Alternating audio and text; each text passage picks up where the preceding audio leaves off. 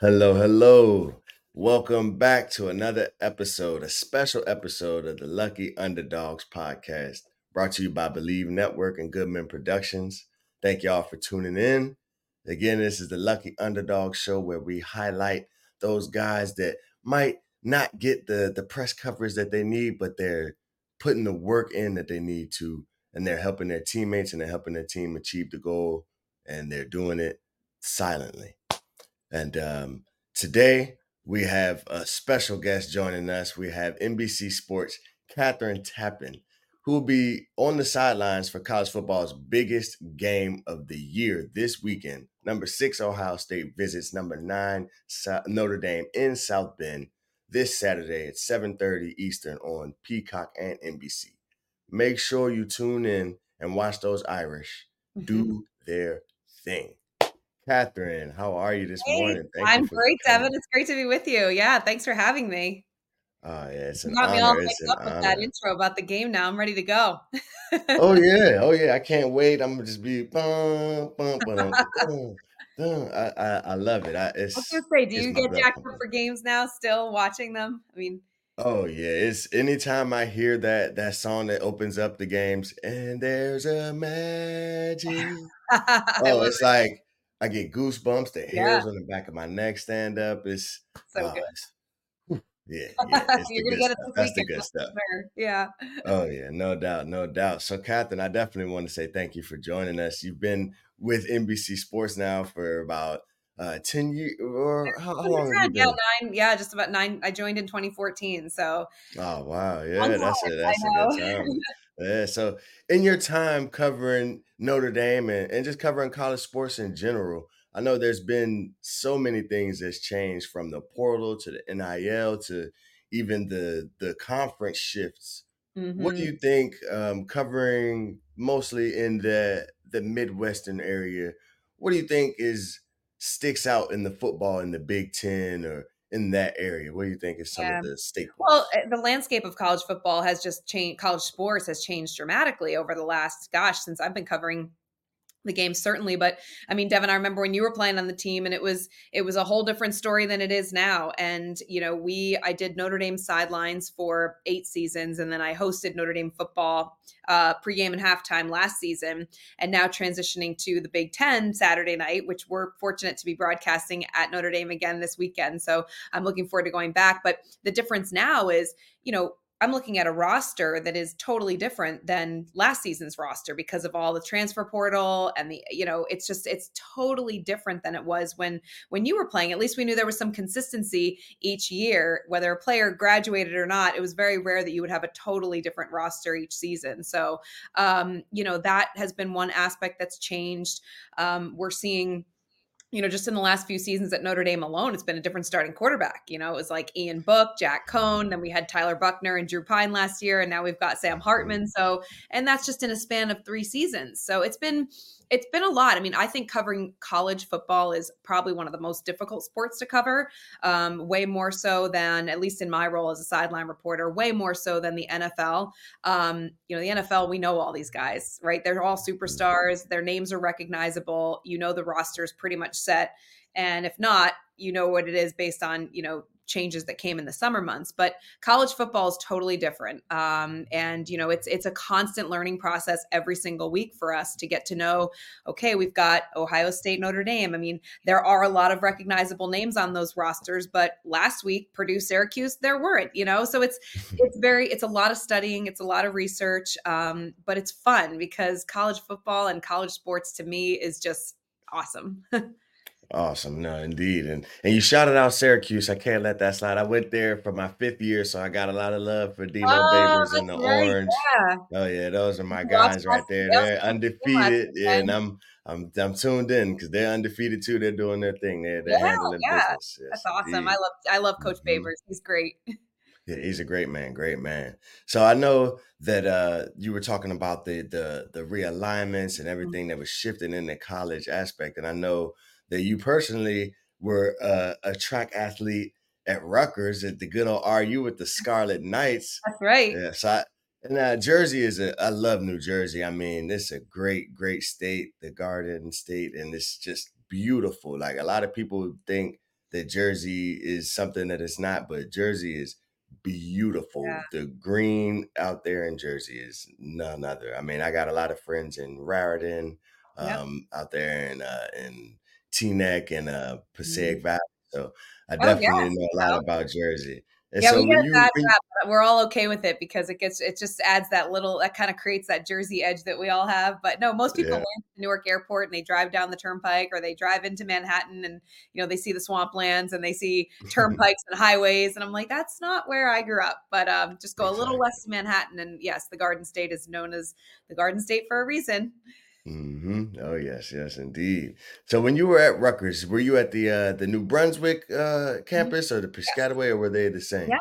Yeah, so Okay. basically, Rutgers College is the main university, and that's in New Brunswick. But there's just the Raritan River that Mm, connects the two schools, and so we had classes in what's called Piscataway, which is where the stadium is, and ah, that's where the school of the psych school is there, and School of Medicine is over there. But all of my classes were mostly on College Avenue, which is the New Brunswick campus, but they're side by side. It's just a difference of a river dividing two towns, basically. But yeah, nice. I mean, I loved my time there. I studied journalism. I knew I wanted to be a sports broadcaster when I was real young, and I was an athlete my whole life. So I just kind of thought this is a good transition, a good thing to do. And went to Rutgers and loved every minute of it. I competed in cross country in the fall and then indoor track and outdoor track all 4 years. So quite a grind, but you Mm, know what? I met some of my best definitely. friends to this day. I learned discipline. I learned organization. I learned how to, be a good teammate. And I think those are things that translate to everything you do in life moving forward. So I can't say enough about my Rutgers Scarlet Knights. And at the time we were the Big East. So I've got all this vintage like Big East gear and now we're Big Ten. I'm like, I'm gonna need some new equipment. Yeah. Oh yeah. You gotta tell them just to send a couple care packages Yeah, out with that's some. Oh exactly right. yeah. I know. I have to play Hmm. neutral. It was funny. We were at the Big Ten Media Days in Indianapolis over the summer, and I sat down all the head coaches for the Big Ten for interviews. And Coach Shiano sits down and he handed me a little Rutgers pin that goes on your lapel. I said, Coach, I'll wear this every other day, but this weekend I can't, Yeah. can't show allegiance. So, But oh the yeah, can't get in trouble that way. yeah, exactly. But my colleague on the air, Mike Tirico, a proud Hmm. Syracuse alum. I mean, it's no secret where we Hmm. all went to school, and we're proud for a reason. Those were some of the foundation and the stepping stones that were put in place for us to be successful in life. So, of course, we're proud of where we went, but certainly, Hmm. if we get a Rutgers game on Big Ten Saturday night, I might be in trouble. Oh yeah. Hey, you gotta cheer Yeah, extra hard. You gotta cheer extra hard, exactly. lend them that energy. Indeed, indeed. Yeah, for sure. So so as we shift the focus to Notre Dame and Ohio State a little bit more, I know there's some key things that I see for the victory for the Irish. And I'll give you my keys to victory, and then I'll ask you what you think is important for the Irish to Mhm. pull this W out. I think that it's going to be a very big receiver versus DB battle. I Mhm. think Notre Dame had last year, you had Ben Morrison, and that was his first ever college game. And just being able to see the growth that he's had in those last 12 Mhm. or 13 games since then. And then you've got other guys like Cam Hart coming back as a captain now. And I think that and the safeties are awesome. The safeties are playing out of their minds with DJ Brown, Xavier Watts. They're all just like Yep. they're doing it. And so I think that they're going to have their hands full with the Ohio State's passing game. But I also think that this is going to be where they really take that step forward and they solidify themselves as one of the best defensive backfields in the country. And I'm expecting a big game from them this week. And I also think that Sam is going to have his hands full trying to get those receivers the ball. They got some sticky DBs at Ohio State. And, you got a little bit of inexperience at wide receiver, but I think this is the perfect game for them to really put themselves on the map. Definitely think the freshmen Rico Flores and Jaden Greathouse they're gonna come on the scene in a big way on Saturday. I'm predicting that one. All right. I like your Now, prediction. Spoken like a true former hmm quarterback, going with the defense. yep, I like it. oh yeah, oh I yeah, yeah, yeah. I would agree with you. I also think, I think this quarterback matchup is just fascinating. I think Sam Hmm. Hartman is a stud. I mean, we all know he's got NFL expectations, and rightfully so. I've really liked what I've seen from him the first couple games. The big thing for me, and you mentioned the inexperienced receiving core, so perhaps we expect a big game then with the running game, right? Like Audric Estime has been unbelievable since he got to Notre Dame. He's just a complete beast. They're going to have to run the ball for sure, which is going to be hard against, Ohio State's offensive line is tough. But I think that, to your point, this quarterback is special. This Sam Hartman is somebody that we haven't seen at Notre Dame in quite some time. And I don't know that we can say the same about the quarterback on the other side. I think Kyle McCord is still trying to prove himself and certainly filling in for humongous shoes with CJ Stroud leaving. So it's his first year. This is going to be his biggest game so far. It'll be intimidating. It will be, a place he hasn't played with an atmosphere that's going to be electric on Saturday night. So it'll come down to, the calm, cool, collected Sam Hartman against maybe perhaps some question marks on the other side with that quarterback. But I would agree with you with regards to running the ball. And there's no better player right now in the country, really, in my opinion, than Audric Estime to do that. Yeah, he's definitely leading the pack, and he's setting the tone, honestly. I mean, he's had over 100 yards every game. He's definitely been the staple workhorse that Notre Dame has needed this season. Yep. I think he's going to sneak into the Heisman race. Like by the end of the year, if he's got over 1,000 yards by week 8, which he's already halfway there, like it's going to be hard to keep him out of New York at the end of the season. Yeah, I think you're right. And listen, there's a long way to go. And I love how the Heisman chatter starts in week 1, after certain. Oh, yeah. But if he can stay healthy, and that's the biggest thing, obviously we know that running back position can be, challenging to stay healthy throughout the year. And if he can, then I think, and he keeps putting up performances like this. I mean, their schedule's not getting any easier. We'll put it that way. Starting with Ohio State, they've got USC on the schedule. Even Duke right after Ohio State. You can't sleep on that one. So exactly. So I think that, if he can stay healthy and he can keep putting up these numbers against these top opponents, that's when you start to chatter about the Heisman, right? Like with all due respect to the first 3 games that Notre Dame has played, I mean, it wasn't exactly Ohio State, Duke, USC. So let's see what he can do against these teams and reassess that conversation in a couple of weeks. Okay. All right. Yeah, I'll buy that. I'll buy that. We can definitely, I'll slow it down a little bit. Just a little bit. Spoken like a true hour. Yeah, exactly. Yeah, I think that's the thing with Notre Dame. I mean, we're the fan base, whenever we get that glimmer of hope, it's hard not to take it to the top of the mountain. You got to take it all the way as soon as you get there. There's something about that, the grotto and the Golden Dome and touchdown Jesus. It's got you guys all. It just fills you up with this. Oh yeah, yep. Oh yes, indeed. So I know we talked about Sam a lot, and I know for me personally, before the season started, I was on the fence about Sam a little bit. I am not the biggest proponent of needing 5+ years of college football, but now I can definitely see the bonuses of playing so much football because he's out there and it's easy for him. You can just tell that the game is moving in slow motion for him, and he's bringing everybody else along with him, which I think is the biggest thing. I mean, just seeing the way that he interacts with Steve Angeli and the time that Steve gets some of those times in the second half of some of these games, just seeing his leadership skills, I think that's just a testament to Sam as a man and as a football player. And I definitely think he was a great get for Notre Dame. I had Joe Theismann on here a few weeks ago, and he told us that, great guy. I mean, great energy and a legend. I mean, big L legend. Sure. He told us that him and Sam, they text all the time before games, and they have a good relationship. So do you hear about relationships and things like that? And what do you think the impact of that is?